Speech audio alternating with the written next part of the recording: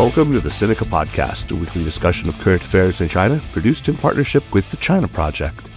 Subscribe to Access from the China Project to get access to not only our great daily dispatch newsletter, but to all of the original writing on our website at thechinaproject.com. We've got reported stories, essays, and editorials, great explainers and trackers, regular columns, and of course, a growing library of podcasts. We cover everything from China's fraught foreign relations to its ingenious entrepreneurs, from the ongoing repression of Uyghurs and other Muslim peoples in China's Xinjiang region to Beijing's ambitious plans to shift the Chinese economy onto a post-carbon footing. It's a feast of business, political, and cultural news about a nation that is reshaping the world. We cover China with neither fear nor favor. I'm Kaiser Kuo, coming to you this week from Berkeley, California. A short show this week, just to get a read on what transpired on Secretary of State Antony Blinken's just concluded trip to Beijing. As of the time of recording, it's just past 11 a.m. here in California on Juneteenth, Monday, June 19th. Secretary Blinken is in the air and headed home. So what did he accomplish? My guest today to talk through that and much more is Dennis Wilder. Dennis is the Managing Director for the Initiative for U.S.-China Dialogue on Global Issues at Georgetown University, where he also serves as an Assistant Professor of Practice in Asian Studies in the School of Foreign Service. He was the National Security Council's Director for China from 2004 to 2005, and then served as the NSC Special Assistant to the President and Senior Director for East Asian Affairs from 2005 to 2009, and has quite a bit of experience with diplomacy with China. From 2009 to 2015, Dennis served as the senior editor of the President's Daily Brief, the worldwide intelligence update produced under the auspices of the Director of National Intelligence. He also served from 2015 to 2016 as the CIA's Deputy Assistant Director for East Asia and the Pacific. I can think of few people who'd be better placed to offer commentary on Secretary Blinken's trip, the challenges, the atmospherics, the semiotics of the readouts, the choreography, all that good stuff. Dennis joins us from Western New York. Dennis Wilder, a long overdue welcome to Sinica. Thank you very much. Pleasure to be with you. Dennis, before we get into the Blinken trip to China, maybe you can tell us a little bit about the Initiative for the U.S.-China Dialogue on Global Issues that you head up at Georgetown and what work you do there these days. Sure. Of course, what we are trying to do with our initiative is basically student-to-student relationships and faculty-to-faculty relationships. Mm-hmm. And so we run a series of programs. One of them is Student Fellows, where we select student fellows from the United States, not necessarily just from Georgetown, but from many good universities. And in the past, before COVID, we took them to China, got them an experience of traveling all over China, meeting with Chinese officials, getting to see a few cultural spots, but more importantly, getting them together with Chinese students. Right. There are not as many opportunities to do that today in the post-COVID environment. We're looking to restart those kinds of programs in person. We did do a lot of virtual programs between ourselves and Fudan University, Tsinghua, and Beida universities, which were quite successful, but we really want to get back to the in-person student-to-student. And then we support faculty research between Georgetown and various Chinese universities and professors. And this can range all the way from looking at the issues of strategic competition between China and the United States to the arts. We have one dance program, for example, between Georgetown and a Chinese institution. So what we're about is trying to promote the people-to-people relationships where we can, give our students an opportunity that they wouldn't have otherwise, and in general, just be supportive, as we call in our name, of dialogue between the two sides, which we think is very important. Well, let's hope that after the visit by Secretary Blinken, things will improve again and that you'll be able to rev up those programs once more. So rather than, I think, keeping everyone in suspense, let's jump right in and get your high-level takeaways from the 2 days of meetings in Beijing where Secretary Blinken met. first with China's Foreign Minister Qin Gang, and then with Wang Yi, who's the director of the party's Central Foreign Affairs Commission, and finally with Xi Jinping himself, albeit for only about 35 minutes. Dennis, what is your top-level take on the meetings? My top-level take is that both sides set very modest expectations for this visit, but I do think they accomplished those modest expectations. Mm-hmm. Really, what this visit was a reset of sorts after the balloon incident, after some of the troubles over Taiwan issue, and other things, after some of the American decisions to restrict high-tech exports to China. I think that the relationship had spiraled down. Yeah. And had spiraled down to a very dangerous level. And so I look at this as an attempt to put a floor under the relationship, to get back to some sort of engagement and dialogue between the two sides. And the fact that they were able to say at the end of the meetings that it was candid and constructive, I think is a good description. I think there were a lot of issues where the disagreements are very strong, and we can discuss those. But I also think that both sides wanted a constructive start to some tactical improvements in the relationship. We, I think, have talked a little bit about some of the lowlights, let's call them. They're certainly not highlights. The things that the obstacles that were strewn in the diplomatic path. Now, you mentioned, of course, the balloon incident. Interestingly, Secretary Blinken did an interview with MSNBC, and I don't know if you caught this, but the reporter Janice Mackey-Freyer had tweeted that Blinken said, in reference to the balloon incident, that chapter should be closed now. What do you make of this? Do you think that the balloon is now water under the bridge? Yeah, the balloon incident is fascinating to me on a lot of levels. For one thing, it is interesting how the Chinese turned it into victimization of China, when actually it was an astounding act of spying, of espionage against the United States, a rather brazen act on the part of somebody in China. Now, President Biden alluded to the fact that Xi Jinping may not have known about it. Mm-hmm. I happen to agree with that opinion. But nonetheless, the Chinese put themselves in the position of sort of saying, we were victimized by your shooting down of the balloon, which I'm really not sure I understand clearly. I think that the United States feels that it did what it needed to do with the shoot down of the balloon. It has proven satisfactory to itself that it was a military spy exercise. And so I don't think the administration feels there's any value in trying to pursue this issue with the Chinese anymore. We're not going to get an apology from the Chinese. That's clear. And we know what it was about, whether or not the Chinese are ever going to admit what actually transpired here. There is one more shoe to drop, and that is there apparently is now an FBI report that has been given to the U.S. Congress. I would imagine at some point the Congress is going to want that to be made public. Right. And that may well embarrass the Chinese. So it will be interesting to see how the Chinese react when that report is released. The Biden administration also seems to have accepted the explanation that it was blown off course, that the original target of the balloon was not the mainland U.S. And so I think maybe that diminishes the significance of it as well. And I buy that argument. I think this was a People's Liberation Army program. I think they'd done it before, sailed them near Guam, sailed them near Hawaii. And in this case, somebody miscalculated and did not check the airstreams right.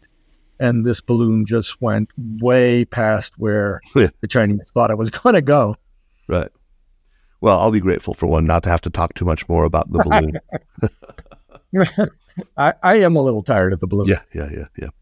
Coming out of the G7 summit in Japan, President Biden talked about the likelihood of a thaw. He indicated that it would be happening soon, his own words. How did that play in Beijing? How was that received in Beijing? Because, it was rather a cool response, if I recall. Yes. what we hear from the Chinese, and I heard it yesterday again from a senior Chinese, they say that the United States is talking a talk of wanting a better relationship with China, but not walking the walk of a better relationship. And what they're saying is that we say we don't want to decouple the economies, and then we take actions that look like decoupling to the Chinese. Right. And of course, there's still the question of the outbound investment restrictions that are supposedly coming down the line sometime this year. So when Blinken and the president talk about wanting to improve relations, wanting a thaw, the Chinese are saying, well, what are you going to do to demonstrate that you actually want a thaw in the relationship? I think the administration now is taking some steps to prove that. I think they are willing, for example, to send Janet Yellen to Beijing, to send Raimondo to Beijing. Perhaps Kerry will go this year. I think that Biden wants meetings with Xi Jinping later this year. He wants to show he can manage the China relationship. And so I would anticipate that Biden is eager to have a meeting at the G20 summit in India in September, and then, of course, to have the grand meeting in APEC. Right. So I think that is motivating the U.S. administration. Right. So, there's constant mixed signals. On the one hand, almost in the same week, probably in May, just last month, China was refusing to let Li Shangfu meet publicly at the Shangri-La Dialogue in Singapore with Lloyd Austin. But then we also got word that CIA Director William Burns had made a secret trip to China. So clearly there were, back channel conversations happening. Yeah. Do we know anything about what Director Burns' itinerary was, or what his agenda was on that secret trip? Well, first of all, the intelligence channel between the United States and China has always been interesting.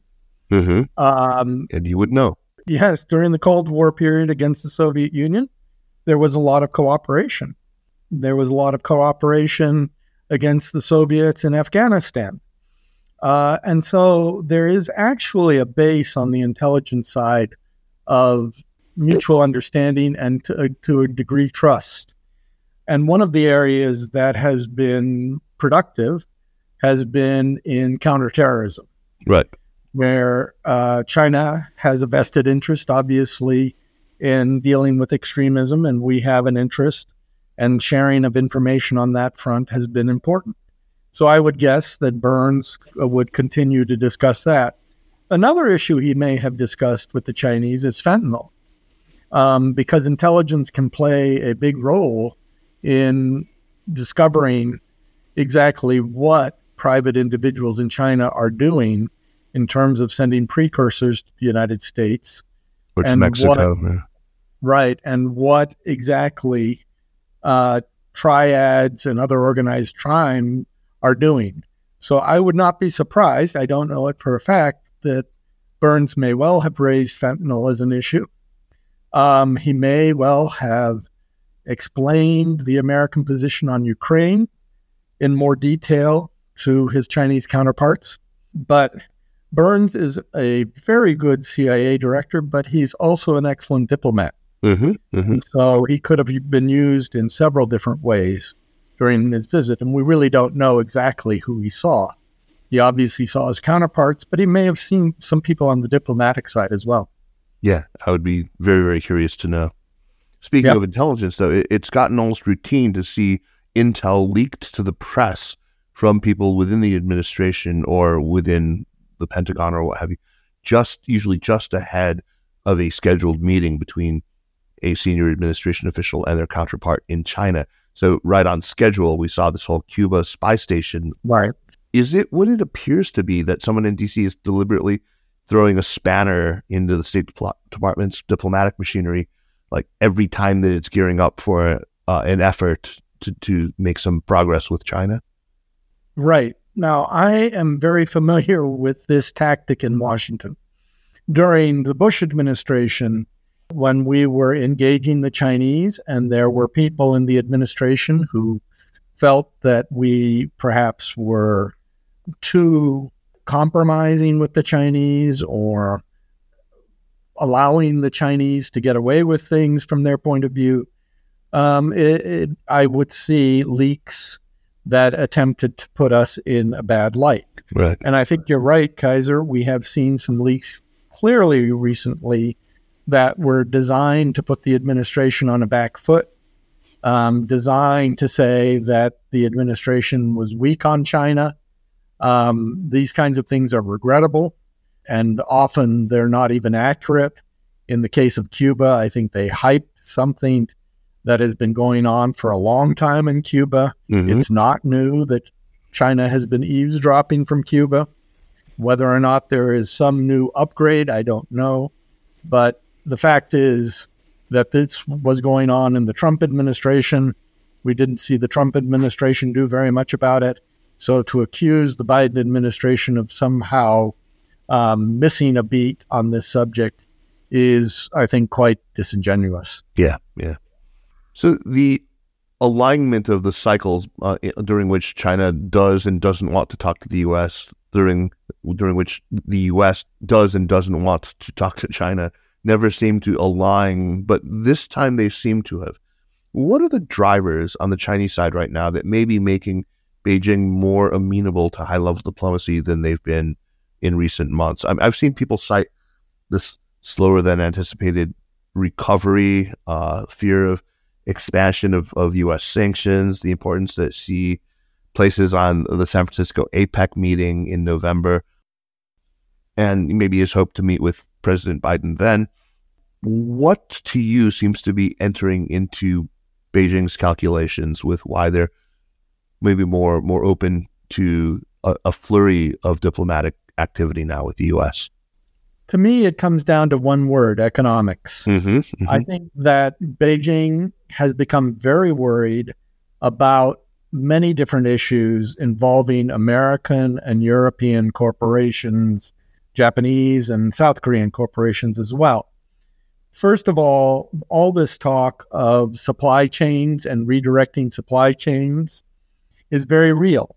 Companies are looking at other options. They are looking at Southeast Asia, Vietnam, India, Mexico.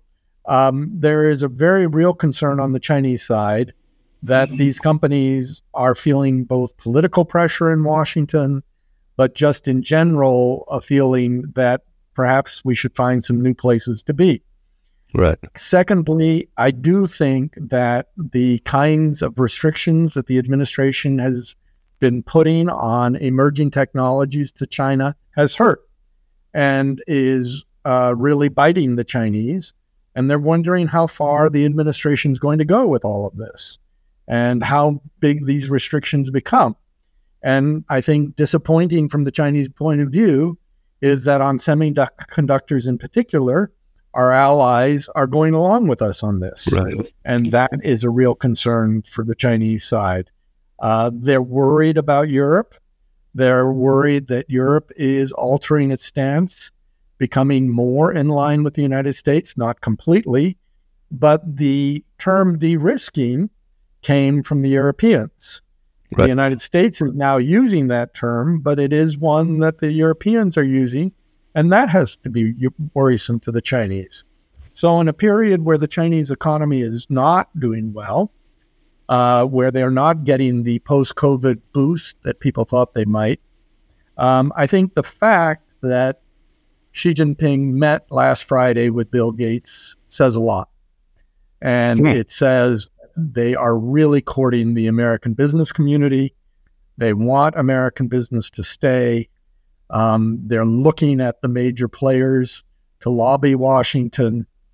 And I think this is the really central issue for the Chinese right now. Great. I think we've done a pretty good job now of covering sort of the backdrop to Blinken's actual trip. But one more question. What were your own expectations going into this? What for you would have constituted a successful meeting? I think that I did set my standards low on this And so I would call this successful. Now, I do think there are a couple of areas where we've got to make more progress quickly. And in particular, I think on the military to military side, this visit was disappointing. Yeah. Because there seems to have been no movement. The Chinese military has always been difficult to deal with. It's never been an easy organization for us. It's a very insular organization and a very conservative organization. The fact that all of the military to military exchanges have been cut off, that even the defense attaché in Washington won't meet with certain members of the Office of the Secretary of Defense at this point, is very worrisome, because we see the Chinese military acting in ways that are aggressive in the South China Sea, in the Taiwan Strait, and we don't really understand who is giving those orders. Why is the Chinese military acting the way it is? Is it something that the theater commander is deciding on his own? Is this orders from Beijing? Or is there a certain amount of leeway that the military has to act on its own? And I really worry about another accident like the April 2001 EP3 incident. I was very much part of managing that crisis. That crisis turned out well, in part because no Americans had died. But I really worry if we had an accident in which Americans died, I think the mood in Washington, I think the general level of distrust of China would lead to a very awful situation and very difficult times in the relationship. So I think we are in desperate need of renewing the military to military relationship in some way. Just to be clear, in the Hainan incident, one Chinese fighter pilot did die. No Americans did. You're correct. Right. Yeah. So I'm curious, though. I think a lot of people have talked about the big disappointment being this lack of Chinese agreement to reestablish military coordination. Actually, this is a question that I have. I've seen it written about as cooperation. They said they declined to reestablish cooperation. Does that mean cooperation? Does that mean exchanges? Does it mean coordination? Does it mean direct communication? All of the above? What is meant here when the reports talk about China having declined to reinstate? Yeah, I am personally, I know people are very concerned about the hotlines and about the theater level discussions over hotlines. Personally, I really don't think those are important. Those really don't work with the Chinese, because Chinese commanders don't have a lot of latitude in those kinds of phone calls to be very candid or forthright with the American counterparts. So while people keep pointing to that, Secretary Austin points to that, I think that is actually a road that doesn't lead anywhere. What I'm looking for, and what I think the administration should be looking for, is renewal of the kinds of working groups that used to tackle problems like incidents at sea, rules of the road in military conduct, when American forces and Chinese forces are in close proximity. There were 2 or 3 committees that were set up that would meet either annually or biannually. These were important because these were genuine discussions about how do we deal with incidents? How do we communicate when there's an incident? How do we avoid incidents at sea or in the air? And so I think those are the kinds of communications we need to get back to. I'm not interested in trying to do military to military exchanges with the Chinese. I think that is another dead end at this moment. The strategic mistrust is too great to make those things work right now. But what we need are these real working level, serious discussions between experts on both sides. Yeah, that's very clear now. Thank you. I want to talk about what specifically happened during the meetings, and let's start with day one and his arrival, Secretary Blinken's arrival. When he was greeted at the airport, some people have talked about a relatively low number of ranking officials who were there to meet him. What would normally be said to greet an American Secretary of State? Yeah. First of all, Kaiser, the Chinese are absolutely focused and very careful on protocol matters. Yes. I remember dealing with the Chinese when President Hu Jintao came to Washington. They came with a huge book of the history of presidential visits to the United States. They knew far more about what we had done in the past than we did. And they were absolutely focused on making sure it was all done to the same standards, to the point of telling me where people should be seated at the meals, because that was the precedent. So they know what they're doing on this front. Their protocol people are very, very detail-oriented. And what struck me was that when Blinken came off the plane and was on the tarmac, there was only one senior Chinese official greeting him. That is unusual. Usually there's a delegation of senior officials to greet the Secretary of State. If you looked at Pompeo's visit, there were at least 3 officials on the tarmac. Clinton's visit, there were several officials. So it was clear that they were sending a bit of a signal to Blinken of their displeasure with him. And I know from private discussions with the Chinese that they are very angry with Blinken personally. They were angered by his decision to suspend his visit. Mm-hmm. They felt in Munich that he had grandstanded publicly on the issue of whether China would sell lethal weapons to Russia. They felt that should have been done in private, not in public. Of course, they are still miffed by the Alaska meeting. Anchorage, yeah, absolutely. Where they felt that the United States side was, again, grandstanding. So their history with Blinken is not very positive. And I think that one of the ways they showed it was the greeting at the airport. But then that was followed by a very, very long first day of talks between Foreign Minister Qin Gang and Secretary Blinken, 7.5 hours, including the dinner. That was longer than usual. One senior U.S. official who attended said that Blinken and Qin didn't just read one another their talking points, that there was instead really substantial back and forth. We seem to have avoided also the kind of browbeating, that mutual browbeating that we saw at Anchorage.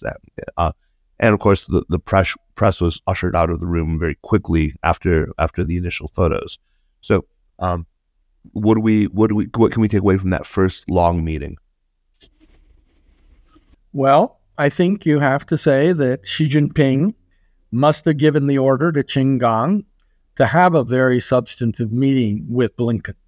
And so the desire of, again, Xi Jinping to make this visit go successfully, I think influenced that Qin Gang session, so that there was an airing of issues, there was a discussion of issues, there was a desire, as the Chinese keep saying, to get back to the principles that were established in Bali between President Biden and President Xi. I think that was the theme for the Chinese. Let's get back to that point.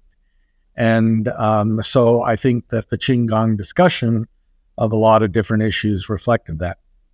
The commentariat seems to have agreed that meeting was fruitful, that Qin was very diplomatic. He didn't use the opportunity to just, repeatedly lay all the blame at the feet of the U.S. But this was less the case, to judge by the Chinese readout, with the subsequent meeting the next day with Wang Yi. Do you discern some strategy here that it was just simple good cop, bad cop? Because Wang used that line about the downturn being rooted in the erroneous perception of China by the United States, which, by the way, I have my own thoughts about. But first, do you think that there was kind of a good cop, bad cop routine going on here? I think a little bit of that. I also think you have to remember that Qin Gang wants and needs a successful relationship with his counterpart. Right. So foreign minister to secretary of state is an important channel, and Qin Gang has to prove that he can manage that channel. He's a new foreign minister. And so in that regard, I think it was probably in Qin Gang's very real personal interest to make sure that he had a successful visit with Blinken. On the other hand, Wang Yi was representing the party, and the party is pretty mad at the United States. The party feels that the United States, as Xi Jinping said quite directly, is trying to suppress, encircle China and contain China. And so from the party point of view, they are looking at the strategic questions, the long-range strategic questions, and they don't like where this is going. And Wang Yi was representing the very official party point of view of the great mistrust they have of the United States, not just of Biden, but of the U.S. Congress and of the general American attitude toward China. And I think that was reflective in Wang Yi's remarks. Taiwan is obviously a very important issue for both sides. This was, as is always to be expected, very, very prominent in the Chinese readout. And my sense was that Secretary Blinken, across the three meetings, said what he needed to say. There were, the usual sort of affirmations of the three communiques and the six assurances, and that U.S. policy vis-a-vis Taiwan has not changed, which, Beijing always wants to hear. Did you sense that there was anything different this time around when it came to Taiwan in any of the three meetings that he had? No, I think it is always useful. In my experience with the Chinese, they always want to hear the reassurances. In fact, I used to give President Bush a 5x8 card to remind him exactly what our position on Taiwan was. Biden needs one of those. It's hard to remember.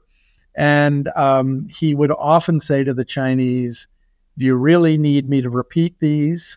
Can't I just hand you the card?" And they'd say, "No, we need you to say them out loud." And so there is something almost magical to the Chinese in uttering the reassurance. The incantation. But I think there is a bit of the problem these days, because while the Chinese like hearing the words, indeed, they are seeing the United States doing a lot of things that they think are not consistent with our one China policy. Right. Such as having military trainers on Taiwan again, and the increased officiality of Taiwan. People referring to Bi Kim Hsiao in Washington now as Ambassador Bi Kim Hsiao. These were things we would never have done in past years that are being done by the administration. So from the Chinese point of view, it's good that Blinken was saying the words, but again, it's back to this question of the Chinese wanting us to walk a walk in terms of Taiwan. Right. The other issue, of course, that we would like to hear words from China on is Ukraine, the Russian invasion of Ukraine. Right. What China ended up saying at the end of its readout was something like, both sides also exchanged views on major international and regional issues of common concern, which I think we all understand to refer to Ukraine. But what is the thinking behind China wanting to relegate that issue to the realm of the unspoken rather than addressing Ukraine directly? Is it just simply hedging so that they can turn to Russia and say, "See, we didn't talk about Ukraine directly"? The Chinese are never going to condemn Russia for its actions. Yeah, we know this. Yeah. From the Chinese point of view, NATO has caused this difficulty. They buy the Russian argument on this. On the other hand, the Chinese are very uncomfortable with the situation in Ukraine. They know that if they go too far in support of Russia, such as lethal aid, they are really going to upset the Europeans. and they worry about sanctions from the Europeans as well as the United States. So they would rather just not discuss this issue right now. It's too fraught for them. They are in a very uncomfortable strategic position on the issue. They did not support, for example, Putin's integration of those territories in the east, the Donbass and others. On the territorial issues, they are not in sync with Putin. So from the Chinese point of view, it's better not to discuss this issue at all than to get into a lengthy discussion where, frankly, the hypocrisy of the Chinese position becomes quite evident quite quickly. Right. Yeah, so we've talked about a flurry of diplomatic activity coming up on the rest of the year. We have, I think, seen now the Blinken trip smooth the way for Gina Raimondo from Commerce, and for Treasury Secretary Janet Yellen, and for the Special Climate Envoy John Kerry to go by the end of the year. We'll probably see the two presidents meet up in India at the G20 in September, and of course in November in San Francisco at APEC. But, there's also the domestic front. This is not going to play well with the GOP. We have an election year coming up next year.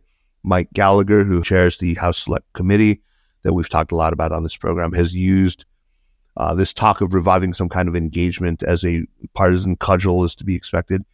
But the Biden administration finally seems to have lost its fear of this soft on China attack from the GOP, or it seems to me to take it less seriously. Maybe I'm just hoping that that's so. What's changed? What did they finally come to realize, that no matter what they do with China, they're going to get attacked? Or do they think that this relationship with China is just simply too consequential to even care so much about, what the GOP does with it? I think there was a real concern, and a valid concern on the part of the administration, that this relationship was spiraling down way too far. Mm-hmm. To the point, particularly with these recent, activities by the PLA, crossing within 150 yards of an American ship, a thumping exercise done by a Chinese fighter against an American aircraft, that these sort of things were signaling a very dangerous, precipitous drop in the relationship, and that we could indeed have some sort of military clash. And so I think Biden himself was worried about this. I think he felt that it was time to put a floor under this, to try and become more constructive in the relationship. I do want to say, Kaiser, that we have to be careful, because one of the problems with this relationship is it is so fragile. And that means that another incident of some sort, and of course we can't predict what that might be, but another incident could again put us in the tank. Yeah. The lack of strategic trust between the two sides means that if something were to happen, and action by one or the other side that the other found egregious, we could be spiraling down again very easily. So this thing is not on a stable footing yet. Yeah, and you talked about this fundamental mistrust in a quote that you gave recently to the FT about the visit. You said that this seemed to end the period of deep acrimony, but it really didn't do much to address this underlying issue of mistrust. Hard not to agree with that. You cited Chinese anger over many, many things that we've talked about earlier, the postponement of the trip, the warnings aimed at Beijing at the Munich Security Conference by Blinken himself about supposed Chinese plans to supply war materiel to Russia. There is something also, though, on the mistrust side that you've alluded to as well, which is, of course, the knee on the neck, as China sees it, for its tech oxygen supply, culminating in October 7th and the announcement of really across the board bans on semiconductors and equipment used to manufacture them below a certain node size. It's too big a question to handle on this show, but maybe give us some thoughts about what are some of the ways in which the two countries can begin to rebuild trust. You talked about in the intelligence channel of communication how there is still residual trust there, and that may be one hopeful area to begin. Yeah? Yeah, I think there are a number of areas that could move forward. Certainly, one of the simplest ones is to try and get a new air agreement. Right now, we are only at 9% of the flights that we had before COVID between the two countries. If you priced a ticket to Beijing, you know that it is exorbitant right now. When we look at it in terms of trying to send our students to China, the price tag is just out of this world. Yeah. We need to get that down. We need a new agreement on journalists. It is egregious that so many American journalists have not been able to operate in China. That should be something that could easily be fixed on the Chinese side.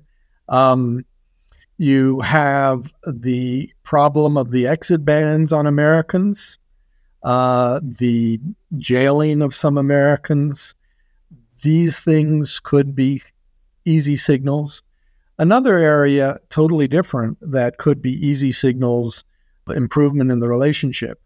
There are about 10 major economic agreements between American companies and Chinese that have not been fulfilled because Beijing refuses to approve them.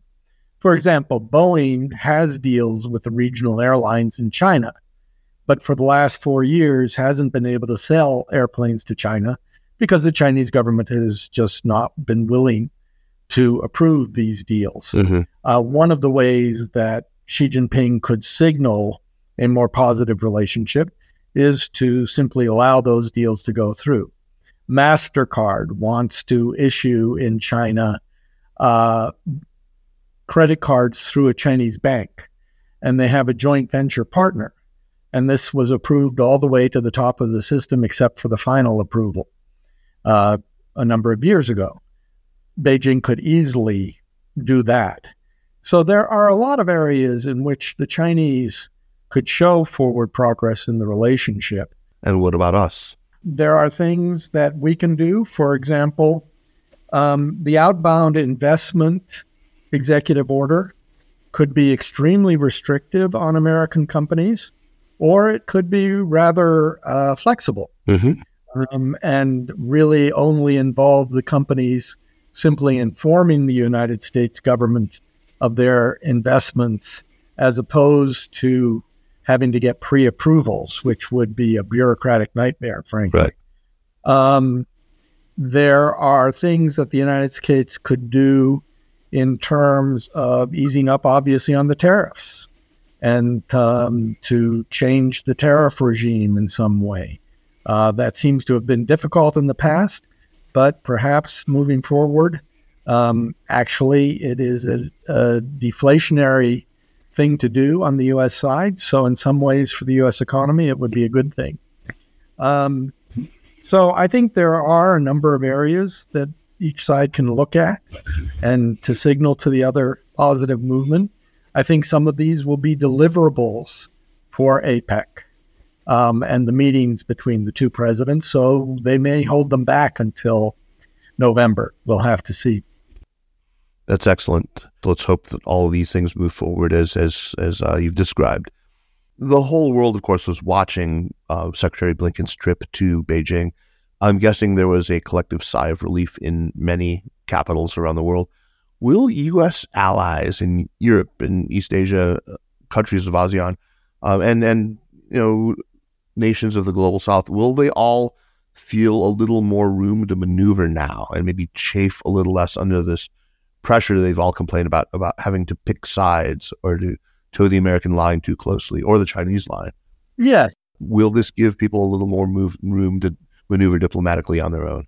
Yeah, I think so. I think some of the countries have been very clear about this. The Singaporeans, for one, have been quite vocal about the fact that you really can't ask people to take sides in this issue, that both nations, I think Singaporean leader said, Both nations are in our region for the next 100 years and are not going anywhere, and we need to have good relations with both of them.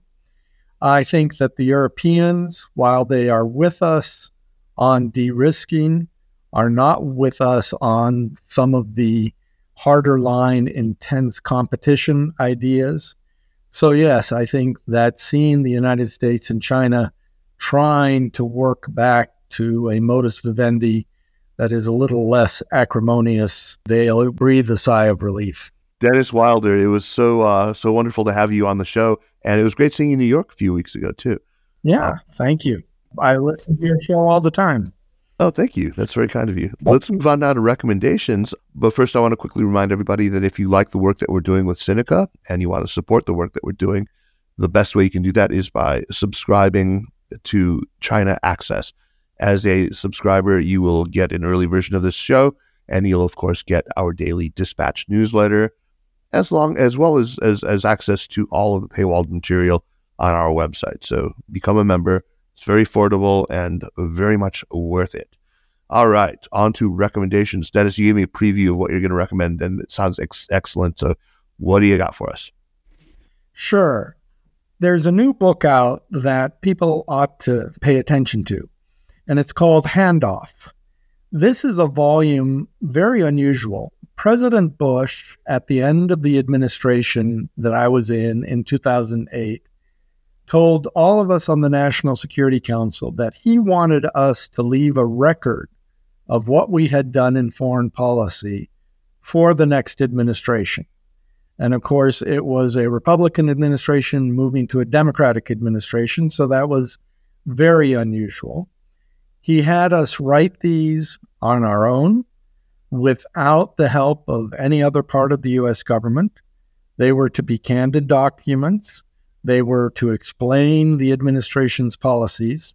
And what National Security Advisor Steve Hadley has done recently was he was able to take these top secret documents and declassify them much ahead of the usual schedule of declassification. So for me, I had 3 of the memos out of the 30 memos. I wrote one on Bush-China policy. I wrote one on American strategic architecture in East Asia, and I wrote one on North Korea. In addition to our original memos, which were largely left untouched by the censors, by the way, there are also in the volume studies by prominent experts giving a report card of how did we do. What did we get right? What did we get wrong? And those are really interesting reading.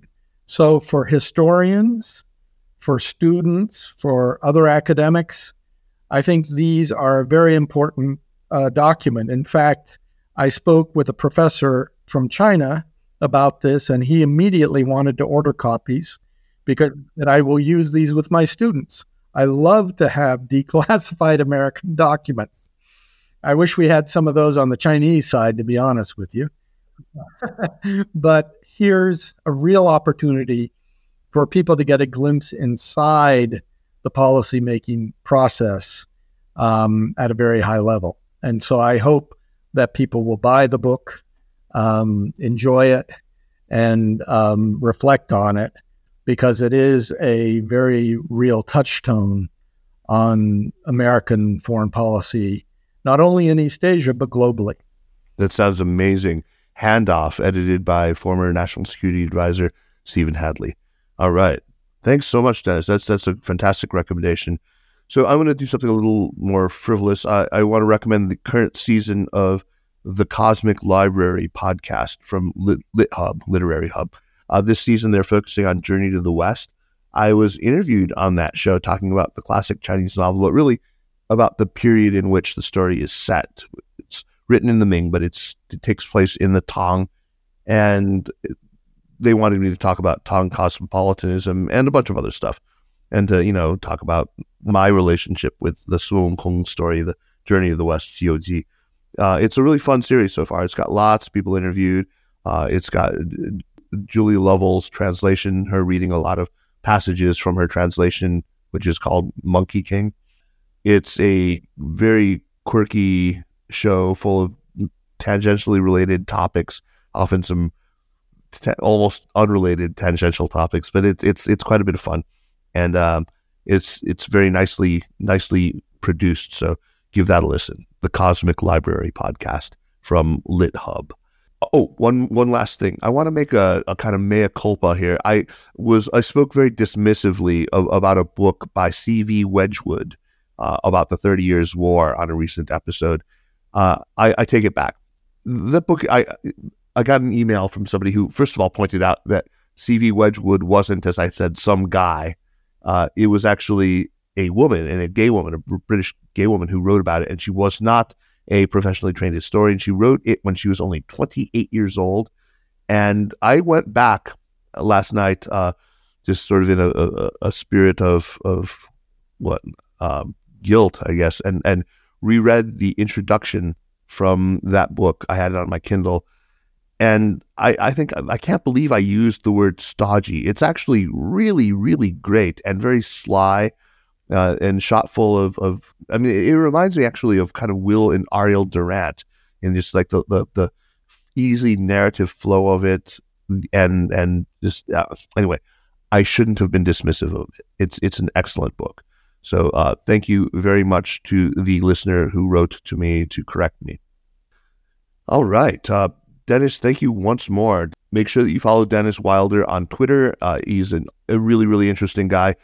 It's Dennis W5, Dennis W, the number 5, and very much worth your read if you're on Twitter, which you shouldn't be. You have better things to do with your time.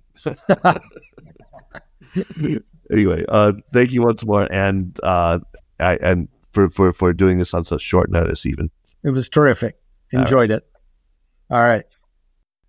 The Sinica podcast is powered by the China Project and is a proud part of the Sinica Network. Our show is produced and edited by me, Kaiser Guo. We would be delighted if you would drop us an email at sinica@thechinaproject.com, or just give us a rating and a review on Apple Podcasts, as this really does help people discover the show. Meanwhile, follow us on Twitter or on Facebook at The China Proj, and be sure to check out all the shows in the Sinica Network. Thanks for listening, and we'll see you next week. Take care.